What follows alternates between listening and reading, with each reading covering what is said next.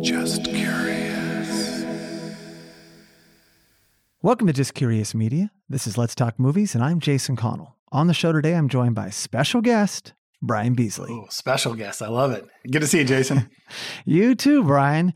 We are back, my friend, doing another Movie Connections episode, and I'm super excited you join me on this journey. I'm super excited to be here. We had lunch in LA not a few weeks ago. And we did. We hadn't seen each other for a few years. You instantly were like, do you know the connection between Jackie Brown and Out of Sight? And I was like, Michael Keaton. You're like, you're doing this pod with me, and I'm all in. You passed the test. And I got super excited because I had rewatched Jackie Brown pretty recently during the lockdown, but I hadn't seen Out of Sight in a while. And I love that movie.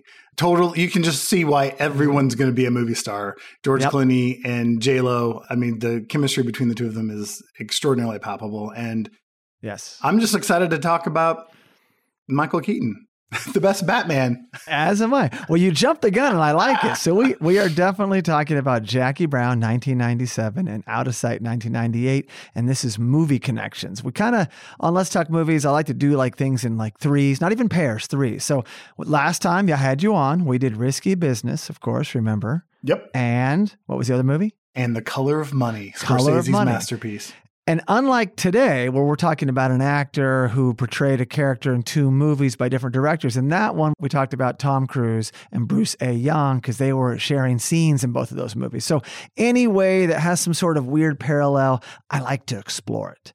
And today is different than that episode because today is two movies by legendary directors, I should say, Quentin Tarantino, Steven Soderbergh.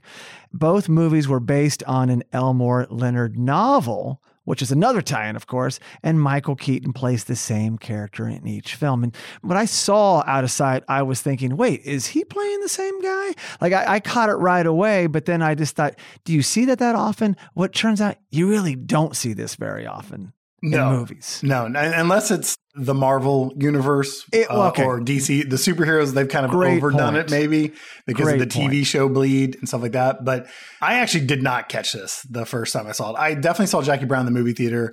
I didn't see Out of Sight later until it was on most likely DVD, VHS. I don't know. Okay. And I think I must have had like some kind of a nerdy film conversation at some point down the line. And someone's like, hey, did you know? Oh, I'm sure you did. You went to NYU Film School. I'm sure. Yeah. and then it popped up. But it definitely was something that stuck with me. And then doing the research on this, I found one or two that I thought we can mention on the back end that were kind of fun. Oh, yeah. And I've got a comp I want to bring into play that's also in a Soderbergh film that I thought was interesting when I saw that movie in the theater, and it came out in 99. But I'll save that to the end. So this is more of a fast, down and dirty backstory on each movie, but we'll start with Jackie Brown. Came out first. Yes. So we'll jump in 1997. And let me just say, as fondly as you speak of Out of Sight, which I also really love, I feel that way about Jackie Brown and always have. Some people are like, hey, what's your favorite Tarantino movie? And there was a spell where I would have said Jackie Brown's my favorite. I think Once Upon a Time in Hollywood is probably taking the nod. Of course, I could rotate those all day long. He's got so many great movies. It's hard for me to pin one down. As soon as I put Reservoir Dogs on again, that's my favorite. 100%. So I can't choose that. But as far as Jackie Brown, the synopsis is a flight attendant with a criminal past gets nabbed by the ATF for smuggling. Under pressure to become an informant against the drug dealer she works for, she must find a way to secure her future without getting killed. So great background. That sets the stage for Jackie Brown, I would say. Of course, directed by Quentin Tarantino, written by Quentin Tarantino, screenplay credit, Elmore Leonard, rest in peace. We lost him in 2013 at the age of 87. He wrote the novel, which was called Rum Punch. Now, the cast, I'll quickly go through this as well. Pam Grier's Jackie Brown, Sam L. Jackson's Ordell Robbie, Robert Forster, rest in peace, incredible actor. Oscar nominated For this role, Best Supporting Actor.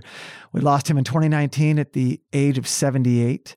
He plays Max Cherry, of course. Bridget Fonda plays Melanie, the surfer chick. And Robert De Niro, who's incredible in everything, but he plays this so well. Louis Gara. And then Michael Keaton plays Ray Nicolette. And there's many more. The ATF agent. ATF agent. Now, I read, and you probably read this as well, Brian, that John Travolta was the first choice to play this role. Now, him and QT have this great connection because it goes back to, of course, Pulp Fiction. And that would have been an interesting take. It would have been. You know, he probably could have done it just as good a job, I'm sure. It would have been fine. Yeah. I thought Michael Keaton did a great job. I actually didn't read that. The one thing I did read was, I guess Quentin said somewhere that Michael Keaton kept trying to talk him out of hiring him, which I think is a common thing that Michael Keaton does, I guess. Yeah. Yeah, you don't want me to play Birdman. You don't. I don't want to be Batman. Me, Batman. Yeah, Batman. Yeah, there you go. Even better, Batman. I mentioned Birdman because of the accolades he got, but yes, Batman. He didn't want to do that. He did 2 of them, right? Yes, he did. Yeah, he was Batman twice. Yeah, that's funny. Well, I love Michael Keaton, and let's go from most recent to backwards. I mean, The Founder, I can watch that movie every day. He plays Ray Kroc, the founder of McDonald's. Yep. So good. Spotlight, which won Best Picture, he's so good in. Of course, Birdman, Oscar nominated for Best Actor. Pacific Heights, when he really pivots and starts to play the darker character, that's a great little thriller movie. Johnny Dangerously for comedy, Mr. Mom for comedy, and then Night Shift, Ron Howard's first movie. Mm-hmm. I mean, not to mention The Batman's what you just brought up. So, I mean, he has been around, and what a pivot in his career. I mean, I know that Jim Carrey kind of did that, but he could probably still do comedy. Once Keaton switched over, it's like that was it. He was a serious actor. Yeah, I remember he was in a movie called Clean and Sober. Clean and Sober. Yeah. I guess he did comedy after that because Multiplicity, but yeah, Clean and Sober. I mean, he was probably one of the top actors in Hollywood for a stretch in the 80s. Oh, 100%. Yeah, Mr. Mom will always have a special place. Always. Just as how old I was when I saw it and how funny I thought he was. And he's still, even in, not so much in Outside, but in this one, there's one scene where he gets to have like a little of that Michael Keaton back and forth kind of humor. Yes. It's very light in Jackie Brown, obviously, because he has to be a bit of a serious person, and I think he does that with a lot of his serious roles. I think there's moments where he can kind of bring levity to the seriousness of the stories. Yeah, I think so. And he plays this role great. And so to set the stage again, ATF agent, Ray Nicolette. Brian, he rides a motorcycle. He's got the helmet. We never see the motorcycle, but we see the helmet. The helmet, leather jacket. He wears the black leather jacket all the time. Of course, he has the sunglasses with the strap, almost like he's a sailor, but he's always on his bike, so we know. And then I love him and his partner, played by Michael Bowen, who plays Mark Dargis, who you also recognize from, he's LAPD, so it's good cop, bad cop, or 100%. Good cop. 100%. Or bad cop, good ATF agent, whatever it is. They do a very good job. Now, you may recognize Michael Bowen from Kill Bill Volume 1. He played Buck. That's right. He's the nurse. Memorable role. The nurse. Yeah, the rapist nurse. They're total rapists. They're great in these scenes, and they're really giving Jackie the business, and they play on her, vulnerabilities. And although I'd say the whole time, Jackie's outsmarting them. Oh, 100%. Keaton's first line, when he walks up after Officer Dargis is like kind of asking Jackie Brown a bunch of questions, is, can I help out? Like he just kind of appears, can I help out? Yeah, like who are you? I'm just walking by and I'm like, oh, she of course instantly knows he's law enforcement, asks to see his badge. But it sets him up perfectly because it's total good cop, bad cop. Like they're not trying to reinvent the wheel here. And he brings that Michael Keaton charm. It's why he's cast, obviously. Yeah, because he can do that perfectly. He's there to kind of win her over. But Jason, you are so right. As you watch the movie, especially after you see how everything goes down, she's the one playing them. Absolutely. She's so good at this. And I really didn't know much about Pam Grier before I saw this movie. I learned after her background and how Quentin Tarantino was like such a fan of her work in not Mario Van Peebles, but his father, Melvin Van Peebles. But so she obviously huge actress, but she's so good in this role. And her and Max Cherry working together to come up with this perfect scheme. Yeah, she out-cops these guys. So basically Ray busts Jackie and then they work with her to get Ordell because they don't have her on much. They want to go after someone who's selling guns. He's a much bigger thug and she's just the linchpin to them. She's the money mule, basically. She's the money mule, yes. But Ray takes a shine to her, Brian. 100%. Ray likes Jackie more than just wants to work with her, but they're at that dinner one scene. Which is like a date. Tell. It feels like a date. It's like a date. It was very strange. Let me ask you a question before we move too far past it. But so they arrest her at the airport. She's not saying anything. While Officer Dargis is kind of like questioning her at the police station, Keaton is counting the money. Yes. And then he looks into the bottom of the bag. Yes. Even when I rewatched it, I'm like, oh, he planted those drugs. Because they're picking her up for having over $10,000. She has like 50. She has 50 grand in, right? And they knew the amount immediately. Yeah, because and the tell is that when they're arresting her, Michael Keaton doesn't ever look at the money. And when they say it looks like 50 grand, he's like, yep, looks like 50 grand to me. And she picks up on that, which is also, if you go back, she's so much smarter than you think she is. She really is. She wasn't even looking at Michael Keaton's character, and she knew that he wasn't looking at the money. It's a perfect Elmore Leonard novel where there's so many layers of people playing everyone. But I totally thought he planted the drugs. What did you think? I thought initially he did. And then after rewatches, it's like, yeah, but they later tell that they tell you that it was planted in there by someone else and it was just there. But the way they shot it definitely makes you think it, because he's looking in the bag and then pulls it out like classic. Yeah. What is this? Yeah. Hey, and then she's like, waving what? Oh yeah. I initially thought that, but yeah, once I only learned it from what they revealed. Absolutely. Sure. Yeah. And they don't, again, to the credit of Quentin writing this, it's like a piece of dialogue that's thrown away in a much later scene of like, oh yeah, the arms dealer threw it in there for Melanie. It's not even like, but it's important because the drugs are what take it from what should be like a 6-month stay in jail to you might be going to jail for 6 or 7 years. Now she can work for them. Or they can and that's why you think they planted it at the beginning. So, however, when you get to know his character, Ray, he wouldn't never. He is above board that way, but he's not the best and brightest. I'll say that. Which doesn't say a lot about ATF agents. I'm sure they didn't appreciate this role. It's like, yeah, he's getting outwitted by her constantly, and she's so good at it, but it is what it is. There's an aspect, and I wrote this down, that the bravado of the cops is their downfall. Yeah. When she pitches Ordell, the Samuel Jackson character, of how she can work with him and secretly bring in all of his money, and it's only going to cost him 10 grand, and he'll get his $500,000. She goes back to the police, right? And she's like, I'm willing to work with him. Pitches them this idea. I know Ordell. They're out of their minds excited. Of course, that's a scene that we get to see Keaton, like you said, walking down the hall, and he's got his motorcycle jacket. Oh, yeah. He's doing the Michael Keaton walk where his head's moving all over the place and he's like taking everything in. And the third thing, it's the helmet, the jacket, and the third thing between both these movies is the gum. He's always got gum in his mouth. Yes, that is a character unto itself, the gum. He's chewing the gum.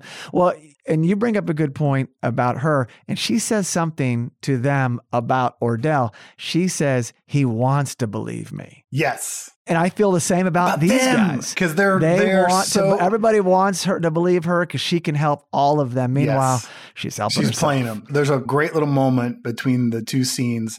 The first one is she asks to smoke, and they're in the elevator, and he goes, no. And then when she comes back and asks to help them, she goes, can I smoke? And she goes, of course. Yeah, and it's just like, she knows she's got him. She knows that she's got him on the hook, and it's great. That's exactly true. Yeah. He was like, okay, no problem this time. Well, so again, we don't need to break down the movie per se. It's like Keaton's role. And he's in this movie, we should point out, a lot more than he's in Out of Sight. Out of Sight, he's a real character. More of a cameo. Yep. He is a real character. In fact, I like him coming back throughout the movie. It gives it that kind of that beautiful pace and structure because you're checking in with Ordell. You're seeing what he's got going on, him and Lewis and Melanie. Then you catch up with Max Cherry, who is an incredible character in this movie. In fact, I would have loved to see, if this is a different time, there probably would have been a Max Cherry spinoff. Yeah. Because it's such a good character. Or a prequel. And that's still on the table, folks. So, I mean, it's such a cool thing to see his life and his office and his just the whole thing, how he works. And then, of course, Jackie Brown is phenomenal. It's great. Now, I also love that Ray, Brian, has a pager. And he uses it, which really sets the stage for the times. I mean, did you ever have a pager, Brian? I did briefly. When I first moved out here, I was a runner for Universal Studios. And so pre-cell phones, they had to page us to come pick up videotape, pick up dailies.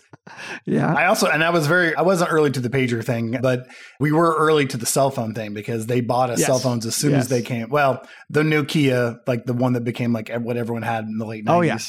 That'd be a late 90s. I think I got my first cell phone 98, 99. But I love this one time in the movie, we get a tight shot of the pager. It's actually Jackie Brown's pager because she's got one too. And it's July 2nd, 3:21 p.m. Please call, which is PLS, call, all caps, Ray Nicolette shortened. It's just NICOLET at 310-915-9302. Oh, wow. They didn't do 555 on there, Brian. Did you call it? Have you called it yet? No, but let's call it now live. I'd love this Ray? Answer. It's Ray. Like, people keep calling me, asking if Ray's here. I couldn't believe I saw it on screen. I freaked out. That's hilarious. So funny. Well, Ray is inevitably tricked by Jackie. And near the end, so at the end, her plan comes to fruition. It's a perfect plan. Of course, it's a great novel. I haven't read it, but I know his work from the movies. And of course, it's, they set it up and they knock it down and everything kind of goes their way. And Ray winds up blowing away Ordell in Max Cherry's office. He's used to the point that he's the murder weapon, honestly. Because they got to kill him because Ordell knows too much. And now her story is open and shut. And everything checked out. They found Melanie with some of the bills. Now, she didn't know Melanie was going to get killed. Right. She just kind of took these marked bills and put them in their hands. And then, of course, everyone gets killed. I mean, Lewis dies, Melanie dies, they have the money. And then, of course, Ordell takes the money and he's got the money on him. Now, I'm not sure why he brought all $40,000 to Max Cherry's office because it was on him, but whatever, he had it on him. Sure. Didn't want to leave it at the house, I guess. But it all works out. I mean, it's perfect. Now, shifting away from Keaton for a second and talking about the movie, I really wanted to see Max just give up the life and just go with Jackie. And you know what? He could have, because we still don't know. It's left to, our own imagination, would you say? Yeah, there's an aspect of they're set in their ways. This is a story about older characters. I mean, they're not that older. I think she's supposed to be in her late 40s and he's in his mid 50s. But she's trying to get out of her life. He's not trying to get. He talked about it like, when he did his hair, right? Like he talked about exactly. He's willing to take chances, but it was a small chance to make him feel better about himself. Yeah.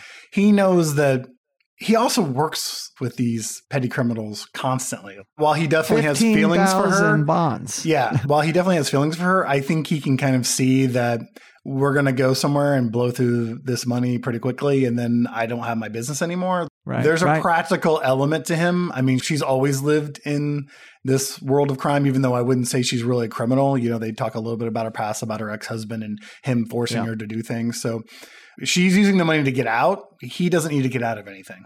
Yeah. He deserves a partner, though, as does she. So if it's not together, they definitely had chemistry. The moment she walks out of the jail and the look, and you pointed it out right there, it is a movie about middle-aged people, and that was part of the beauty of this movie. Yeah. Like, hey, look at these guys. You might call them over the hill in some regards, but at the same time, fascinating characters. Yeah. Just incredible characters. I'm so glad that Quentin Tarantino did this movie. And just quickly on the age thing, I noticed a flaw in this movie. Maybe you did as well. But Max Cherry mentions he's 53 years old.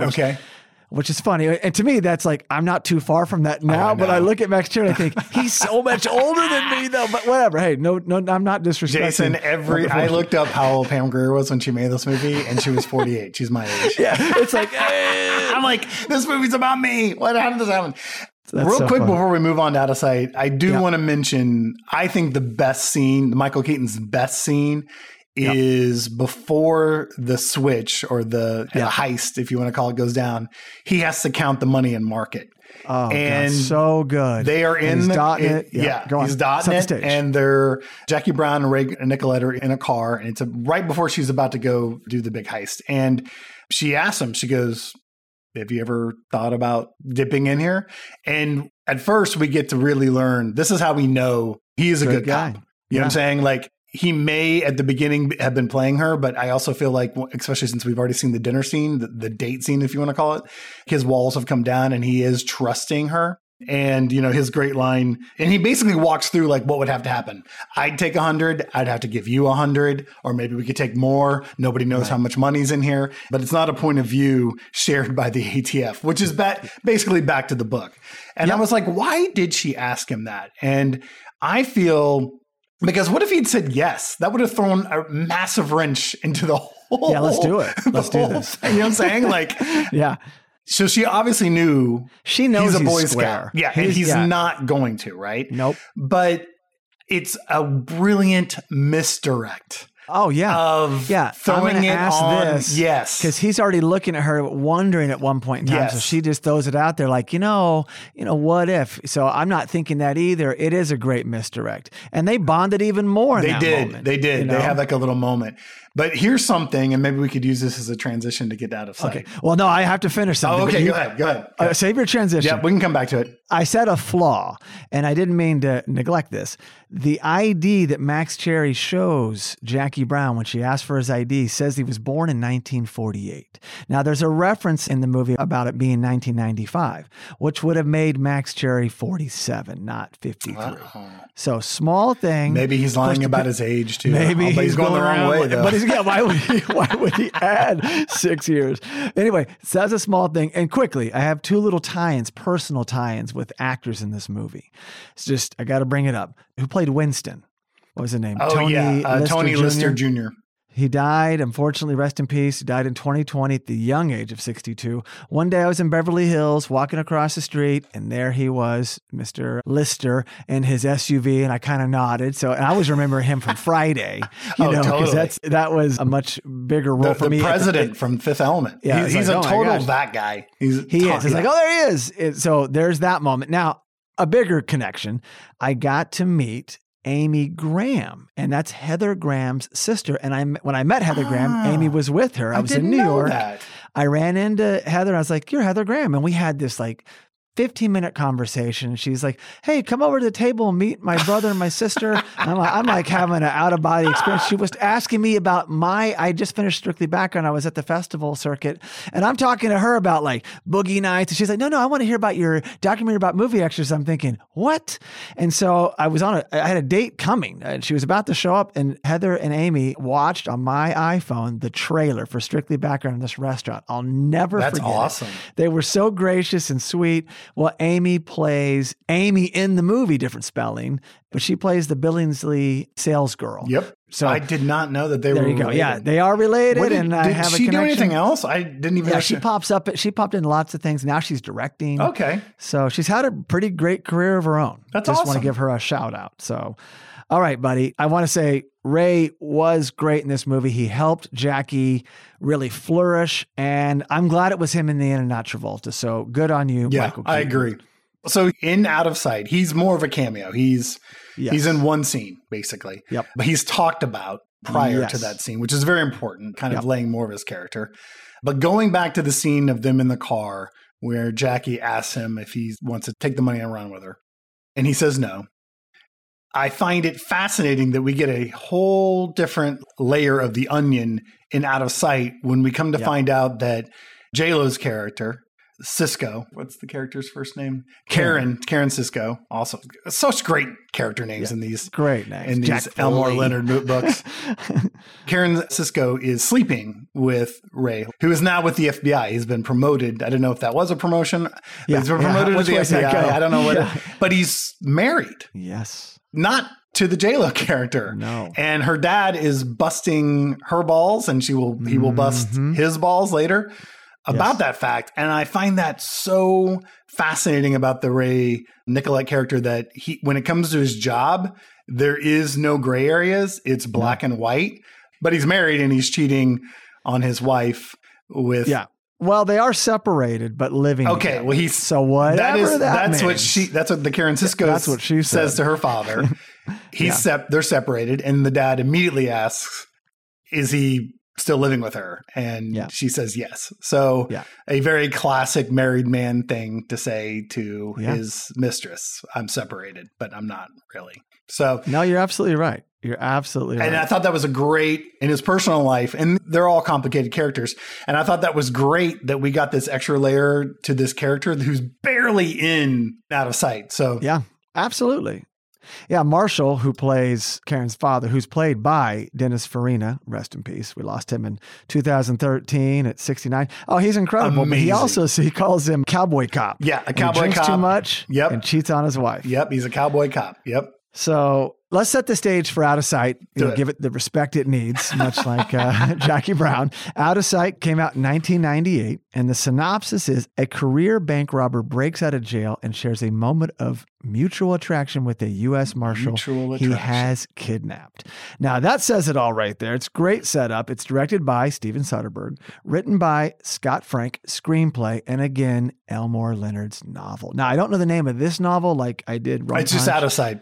Okay, perfect. Out of Sight. Quickly on the cast, George Clooney plays Jack Foley. Incredible. Jennifer Lopez plays Karen Sisko, as you just said. Ving Rhames. Love Ving Rhames. So good. He plays Buddy Bragg. Now, of course, Ving Rhames is in Pulp Fiction, so we're charting there's some connections crossover here. Yep. Steve Zahn, always loved him as well, plays Glenn Michaels. Don Cheadle, incredible. Maurice Miller. Catherine Keener plays Adele. And, of course, Dennis Farina, who I just mentioned. Albert Brooks, one of my all-time faves, not just actor, but a writer-director as well, plays Richard Ripley. And Luis Guzman plays Chino, also fantastic. And, of course, there's Michael Keaton as Ray Nicolette. Uncredited. Yes. That is correct. Yeah, Didn't get paid wait either. a second. Didn't get paid either. Didn't want to get paid. He did it as a favor. Well, he tried to talk Soderbergh out of it, most likely. I can't do this. I can't do that. I can't be in this.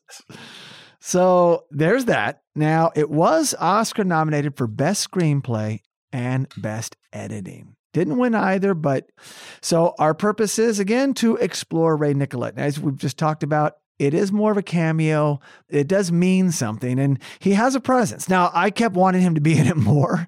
Brian, I was like, oh man, bring him back. But they do mention him a few more times, so his character is alive and well. But he did switch over from ATF to FBI. But he also wears the FBI shirt when we see him, which is, and I mean, it's like FBI. It is it's classic. Crazy. And her father, of course, Dennis Farina, Marshall, asked if he has an undercover shirt as well that he wears on stakeouts, which was awesome. And what was Ray's reaction? I mean, it's pretty great because it's pure Keaton, that awkwardness. Like you see him kind of take that in and he instantly knows, okay, her dad's going to fuck with me like this, because they're meeting for the first time. They both say, oh, I've heard a lot about you, obviously from the J-Lo character. He just answers him very dry, like, nope. Yeah. Nope. I don't. Actually, I wouldn't. I don't have that. But you're right. You're right, though. He's wearing the motorcycle jacket. He's got the motorcycle helmet, and he's got the gun. That. Yeah. He is. You know instantly that it's the same character from Jackie Brown. If you were to watch these movies back to back, there's no mistaking that it's the same person, right? And he probably shot them back to back. They come out in subsequent years. They did. Bam, bam. He's the same guy. Had the same wardrobe, and now we know he lived in California in Jackie Brown. He is now in Florida, so maybe that was part of the FBI switch. And then I started to speculate what made him switch. It's not like he didn't get his guy. When she has the scene with her dad, when he gives her the gun for her birthday, she says that he got promoted to the FBI. Well, and I wasn't sure again if that's a promotion or maybe. I guess I don't know how FBI it works because they're two complete different agencies. So yeah, I'd be like if he was in the DEA. Well, I don't know if they're parallel. Is it a lateral move? Sure. I guess it's promotion, but did it all happen because of him getting his man in Jackie Brown? Oh, was wow. it because of Ordell? I never thought of that. Because he came out on top. Yeah, Jackie got her totally thing, but he celebrated in his. Basically put a stop to a whole organized crime, like gun running crime. So I didn't think about that, Jason. You're totally right. That would have been a feather in his cap for sure. Yeah. So yeah, maybe he always had his eyes on moving agencies. But for the story, he's FBI so that they can basically put him trying to track down the George Clooney character and all the characters that escaped. He's just on the task force. Right. Yeah. And he is dating Karen, and we don't know where that relationship started. It could have started in when he joined the Bureau, and then it's like, who knows? I mean, I would have loved to have any more scenes or dialogue or exposition that we could have gotten, but unless I don't have Out of Sight on Blu-ray. I wonder if there's any deleted scenes or anything. There might have been. I don't know. I mean, I feel like Soderbergh pitched it to Keaton, like, hey, come play this character again. Yeah. Tarantino was 100% on board with it. He pushed it actually. And I think that they always knew it was a one and done kind of runner kind of thing. That was going to be it. Yeah, that's probably true. And I know I mentioned Samuel L. Jackson played Ordell. He does have a cameo in this movie, which we can quickly talk about. Also uncredited and unpaid, but amazing. Oh, I didn't know it was unpaid. Yeah, both were unpaid. if you've seen the movie, it's at the very end and J-Lo sets it up. Yep. So she's hauling off her man to jail. And then here comes Hajira Henry. And he knows how to escape prisons is his specialty, right. much like bank robbing is Jack Foley's. And they have a long ride to prison and he's there for a reason. So he's going to get the lowdown, which means, is she really going to be with a fugitive in the future? Is that where we're going with this? Well, so I'm glad you bring this up because the whole crux of this movie is you have a law enforcement agent falling in love with an on-the-run bank robber, right? Yep. And this movie does not work if you don't have a George Clooney and a Jennifer Lopez and that the chemistry is popping off the screen. Absolutely. So, as a matter of fact, the premise is brought under pressure by all the other characters. Ving Rhames is constantly like, what are you doing? Her father is constantly like, what are you doing? I mean, the best scene in the movie is when they meet up at the hotel and they finally hook up. And it's probably the reason why it got nominated for Best Editing, because it's a love scene that's spliced into the scene of them discussing how this will work and the whole timeout thing that they come up with together. But it's the chemistry is so good. It's what makes this movie so good. And they hinted at that earlier with the dream sequence that was foiled, because you're like, I see it. And then she dreamt it up, her walking in on him in a bath. Yes. And then wakes up because her father's there. And this is Soderbergh being brilliant, like they both, like him and Tarantino are, is that the entire time you're watching it, the first time you see it, you think it's his dream, but it's hers. It's hers. It's easy to think that a cop's going to fall in love with J-Lo. I mean, a criminal is going to fall in love with J-Lo. That's an easy buy. It's hard to see someone like the J-Lo character, the Karen Sisco, who is very independent, can hold her own. She's constantly hitting her head against the glass ceiling at the FBI. So how do you make this very strong female character fall in love with a criminal? Well, you cast George Clooney at the height of his charm. Yeah. But to go back to our one and only scene with Ray Nicolette. Why don't you set up the scene and we can get into it? Because there's a lot of what makes this movie work and some of that like side characters questioning the premise of the movie in subtext in that scene that we can get into. Yeah, and it's true. It's a good point. And I want to make a point about Karen, because it's easy to say, well, she must be a bad cop. She is not. Oh, she's absolutely by the not. book. She's there to bust Clooney in the beginning. She doesn't even know who he is. They're breaking out of prison. And essentially she does have a gun on him. And her father has his own, he's kind of in, what does he do exactly? He's more of I think she said that he wants to hire her as one of his investigators. So investigators. He's a retired cop. So she's grown up basically. around this. Yes. Yeah. And she's like by the book. So this also caught her out of nowhere. I mean, she's dating an FBI agent, right? Who used to be an ATF, who's a good guy as well. He's married. Well, so there's that. There's that. There's the he's clink, not essentially available. Right. I totally agree. So this scene is, we kind of bounced around. The one scene with our guys, what we're talking about, right? Yeah. Is the scene with the fathers there too. So he comes in and we recognize Michael Keaton, Ray Nicolette coming in. So, after the joke, after they break the ice with do you have an undercover t-shirt as well, which is brilliant. Michael Keaton sits down and it's the three of them at the breakfast table there overlooking the ocean. Karen Sisco has it's a small house, but it's a very nice little small house on the water and a pool. The phone rings. And it's our man, Jack Foley, George Clooney, reaching out. And her face immediately, the dad picks it up, hands the phone to her, and he goes, do you know who this is? And she looks immediately at Michael Keaton, as in like, the guy who's hunting you is sitting 3 feet from me, and I'm dating him. And we instantly, she's already had the dream, so we know that she's attracted to him. She instantly is like, excuses herself and walks out and has the conversation. Hang on one second. Her allegiance shifted in that moment. Immediately. Because she had, her initial reaction is to tell him, and then she does it. And she leaves. Yeah. And then it sets up, I didn't notice this when I watched the movie a million times, but it wasn't until we had to do this deep dive that I really watched that scene between Dennis Franna and Michael Keaton because so she gets up and excuses herself. She goes out into the backyard to finish that conversation with George Clooney. And the dad starts reading a headline from a newspaper that says something to the effect of, I was sleeping with a murderer. Okay. And then it cuts to Karen. Yeah. And then we start to see the George Clooney character starts to charm the J-Lo character. And J-Lo is still being like, she tells him, she's like, I'm here with the guy who is hunting you and I could turn you in. And he basically says, you're not going to do that. And when she says, why? He goes, because you're having too much fun.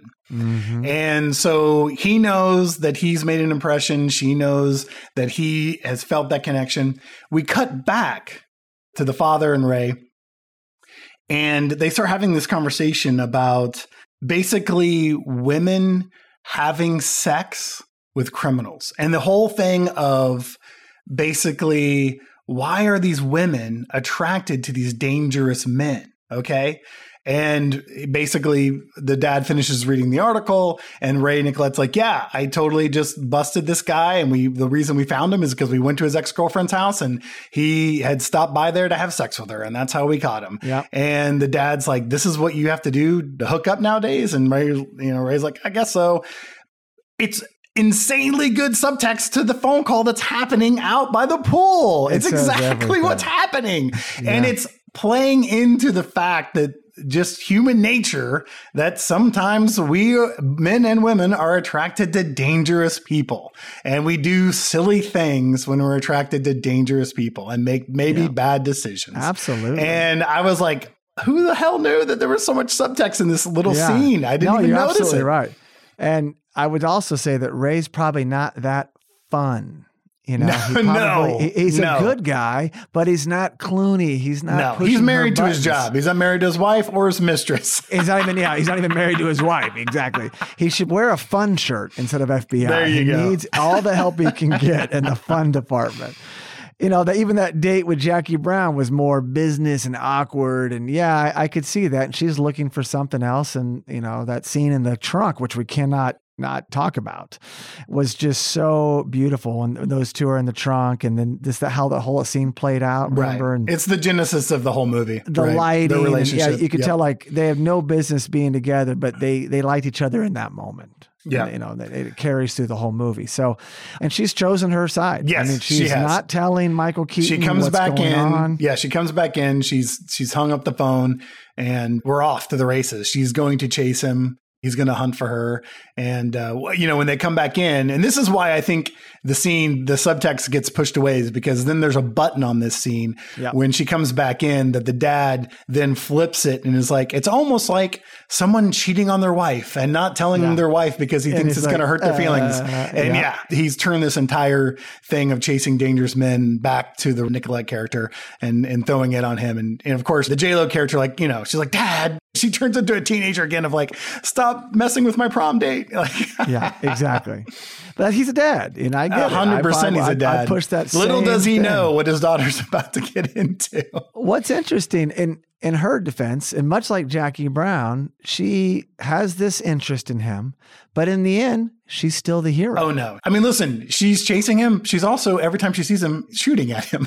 Yeah, shooting at him and eventually hitting him, and almost using him to lead her to the bigger score. All the guys, and she winds up getting them succeeding. However, it was interesting that we don't see Keaton at the end. I would have loved to seen him come in the house at the end with all the other cops. Yeah, it would have been nice. Yeah, it could have been a nice callback.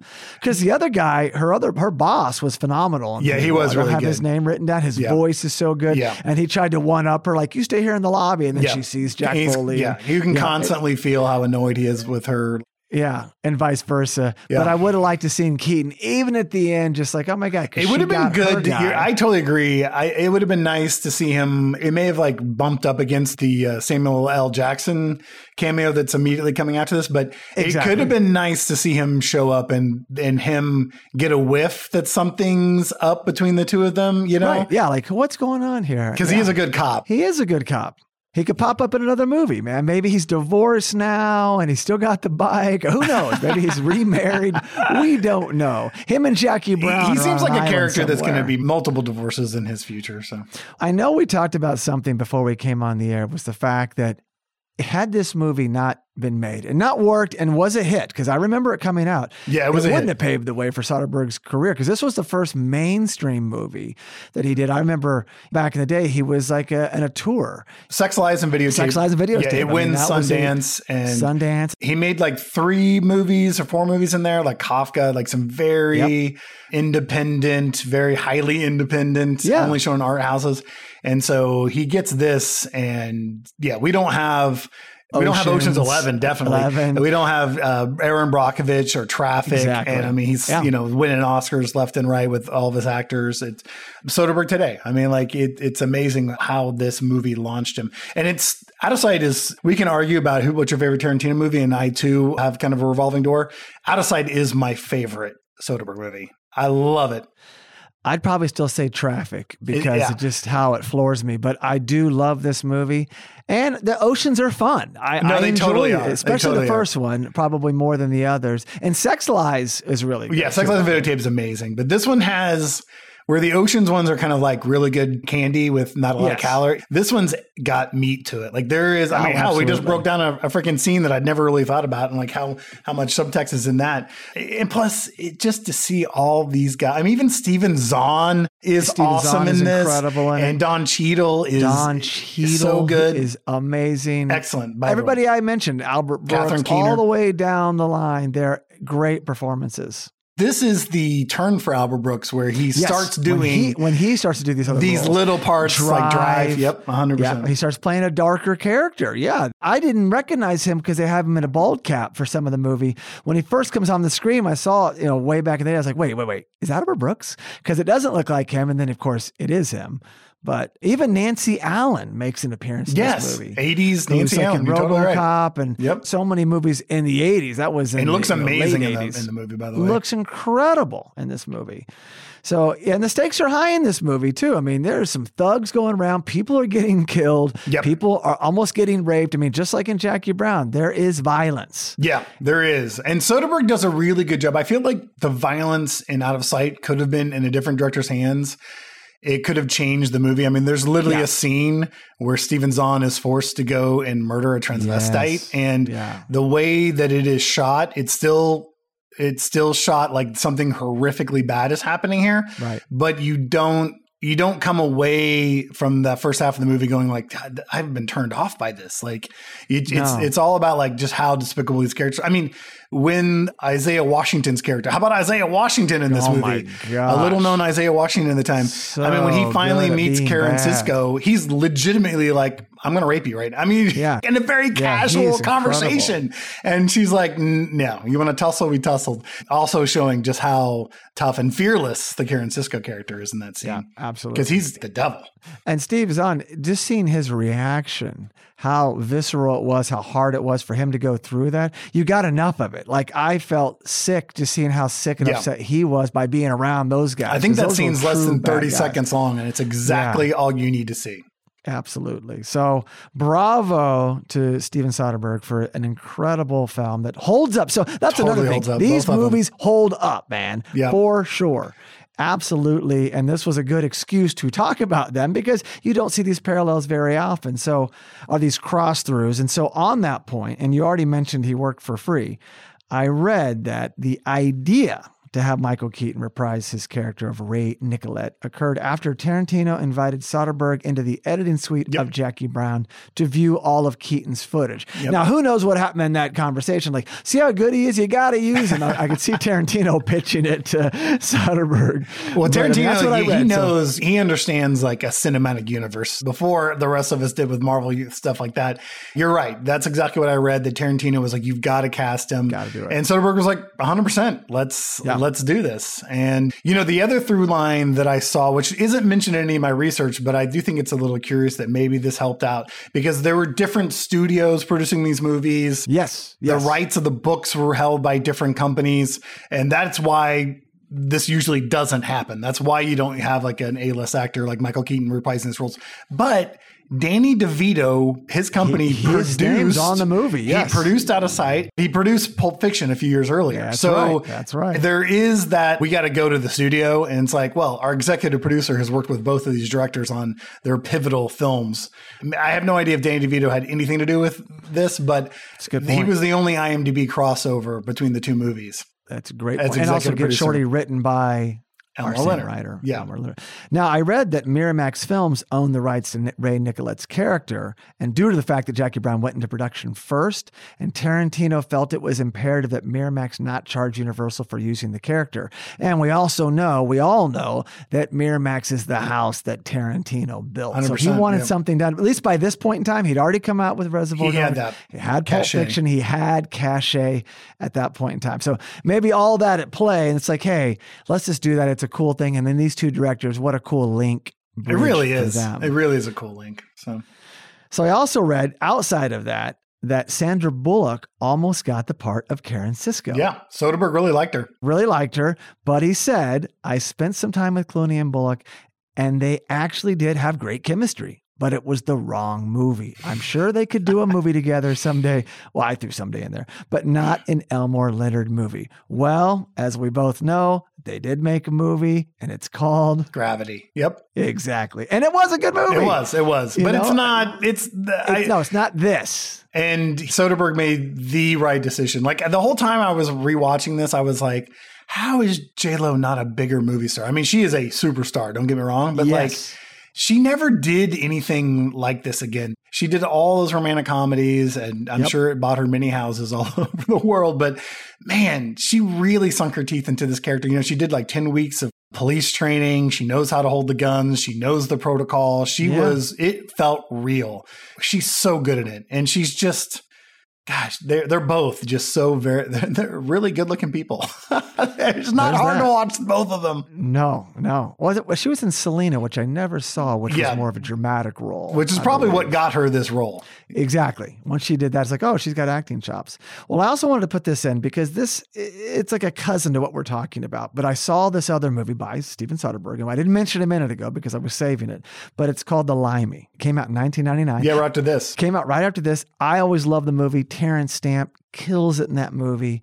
I've seen it so many times. Peter Fonda's in it. It's a really great movie, revenge movie. A lot of the same guys are in it. Louis Guzman's in it. Many, many more. Nicky Katt. But anyway, in The Limey, there's this old footage playing. Terrence Stamp is watching this old footage, or there's like a flashback, and it's footage from Poor Cow, 1967 movie, Ken Loach's directorial debut. So in the movie, The Limey, you're seeing footage from another movie with Terrence Stamp used as a flashback for his character in The Limey. And I'd never seen that done before. That's cool. I thought, wow. That's cool. And in that footage, he had his baby daughter and his wife, because I think it was like personal footage, so used two times. And I thought, man, leave it to Soderbergh to come up with that little angle and bring that in the movie. Because I was in the theater going, where is this footage from? Because that's obviously Stamp years prior. So to find out it was from a movie. I mean, both these guys, they're cinephiles to the end. I mean, oh my gosh. Yes. They know exactly what they're doing at all times. So yes. Any other things you want to leave us with? That was such a fun exploration. No, I really enjoyed it. Michael Keaton crushed it. Going back to the two studios, I'm sure, we were like, I wish we could have more scenes with him. I'm sure when they started negotiating, since there was no pay for anyone, that they're like, you get him for one day and one day only. So you get him for 4 maybe hours. a half day. So make it work. Put him where you want him, but make it work. And that's probably why he didn't reprise himself later in the movie. And that was also in Detroit. They stuck him in, Florida. Sure. So maybe it was just like, logistically, he's out. Yeah. That was it. We just gave him a little brief. I thought it was odd that I couldn't find anything about Michael Keaton speaking on this. There's no like. Exactly. I thought that was a little odd that he hasn't that hasn't come up in a conversation at some junket yet. We need to have him on. Let's talk movies. Seriously. And get He's probably like, lowdown. It was a big deal. I just played the same character twice. No big deal. I'll never do it again. Yes, hey, would you play this again? Yeah. So, hey, Brian, anything else before we wrap up? Well, I don't know. Do you want to talk a little bit about maybe some other fun cameos from other films that kind of like stuck out when you were doing research? If you have any set up, absolutely. Well, I mean, my favorite, it's so funny because This Michael Keaton one is pretty famous, right? And so I found some countdown where it's like the top 10 things where actors played different characters. And this one was number 1, but number 2 were the Duke brothers from Trading Places. And then in Coming to America, of course, we're back, Coming Mortimer, to America. we're back. Mortimer. That was good. They're on they're like on the side homeless. of the road, homeless, and they get the sack of money. The Duke brothers. I thought that was great. Moment. But another one, which is more recent, there's an actor named Damon Harriman. And Damon Harriman plays Charles Manson twice. He plays him in Once Upon a Time. Yes. In Hollywood. He's fantastic. And then he's in in the same year, he played Charles Manson in David Fincher's Mindhunter, the second season of Mindhunter. I haven't seen that. I've seen every Fincher movie, good. but I haven't seen Mindhunter. You got to watch Mindhunter. It's freaking excellent. But I just thought that was so crazy. Like this guy got typecast as Charles Manson and played him in the same kind of thing. Like he's so played him good once in apart. Tarantino's film. Oh my gosh. He's eerie. He's so perfect in that role.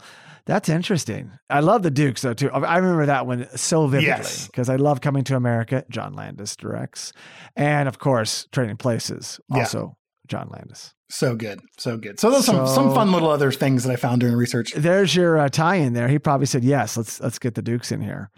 But that's really good. Those are good ones, and I remember them a lot. I could use more scenes of the Dukes in Coming to America, but it was just enough. It was just enough. Just a taste of Keaton, just a taste of the Dukes. Just a taste. Well, that's really good, man. Nice job. Nice job. So without further ado, please enjoy Jackie Brown and Out of Sight. So thank you so much for listening, and please be sure to subscribe to the Let's Talk Movies podcast, as well as the Let's Talk Movies YouTube live channel. You can also really help us by giving the show a 5-star rating on Apple Podcast. And for all you listeners that enjoy sharing your thoughts, you can leave us a review on Apple Podcast, send us a direct message, or post a comment on any Let's Talk Movies social media platform. We also highly recommend checking out our other podcasts and visiting justcuriousmedia.com.